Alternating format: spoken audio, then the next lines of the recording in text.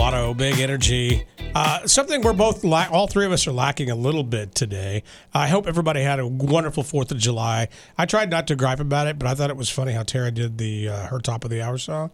That was really good to get back at people who do I that. allowed Kansas City to choose what message they wanted to send to their friends and neighbors that had no children and didn't have to report into work this morning, so they shut off fireworks the entire night. Seriously, it was almost 3 a.m. before they stopped, and that's usually when my alarm goes off. And you have to say what song you picked. Yeah, CeeLo Green, Forget You. The edited version, thank you very much. All right, hey, before we leave, let's talk about the weather because it's going to be extremely hot again today.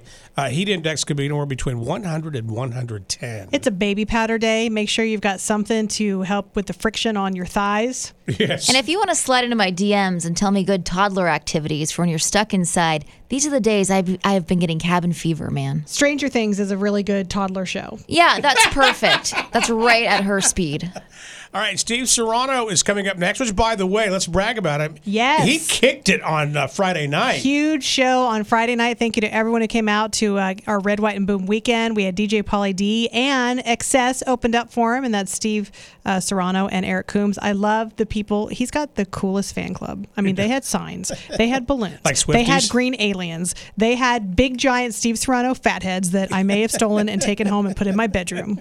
Oh, in her bed is what I actually heard. Okay, all right. So we always do this before we leave. Our out-of-context quote of the day. The first Maverick, Tom Cruise looked like a child. And now you watch the movie now, and they're like, ooh, he looks like a hot child. What? I don't remember what the hell that was. Wait, I think we need to hear that one more time.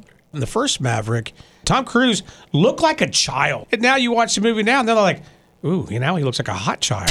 I think you left out grown man, hot child. No, I didn't leave it out actually at all. Usually, Tara and I can interpret what you're trying to say. I throw my hands up in the air on this one. Nope, we had In the nothing first to do with that Maverick, one. Tom Cruise looked like a child. And now you watch the movie now, and they're like, ooh, he looks like a hot child. What I was trying to relate to was like that actor that, I'm not even going to try to defend myself. I was ready. I was really listening. Dig it. Come on, dig out. Who's the guy, the young kid actor from High School Musical that you love? Zac Efron. Yes, but he was like 16 at the time.